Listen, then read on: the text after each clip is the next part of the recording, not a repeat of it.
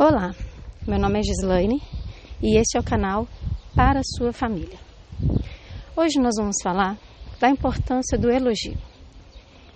É comprovado que crianças que são elogiadas, principalmente na primeira infância, se desenvolvem mais rapidamente que outras crianças. Se desenvolvem intelectualmente, se desenvolvem nas questões motoras, socialmente e emocionalmente, melhor e mais rapidamente que as outras crianças. Então, além disso, essas crianças também tendem a ser adultos mais confiantes, com autoestima mais elevada. E um adulto com autoestima mais elevada é uma pessoa que tem mais facilidade de aceitação também do próximo, porque não precisa se firmar no erro ou na dificuldade do próximo para se sentir valorizado. Então é uma pessoa que vai contribuir mais com a sociedade e mais com o próximo.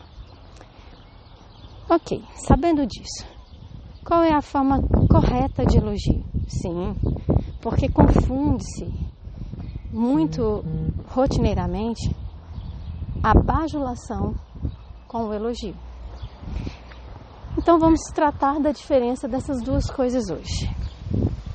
A bajulação é quando enfatiza-se características inerentes à pessoa, das quais ela não tem nenhuma especialidade, nenhum esforço, ela não tem que fazer simplesmente nada a respeito daquilo.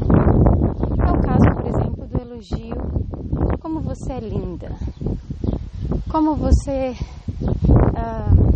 cresceu, ou como você lida bem com esse seu celular.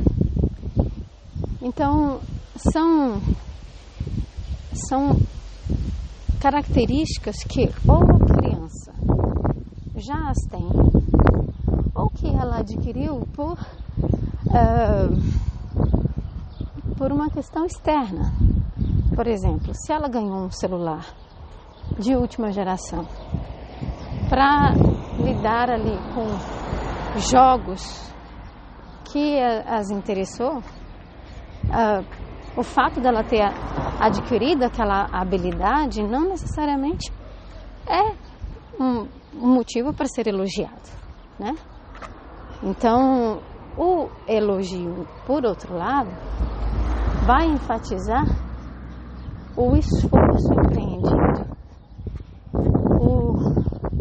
a persistência, a perseverança. No caso desses do uso do celular, por exemplo. Se você tem uma conversa com a criança e entende que ela inicialmente não queria fazer aquilo, ou queria, mas teve uma certa dificuldade e insistiu em aprender, aí sim isso pode ser elogiado, isso deve ser elogiado.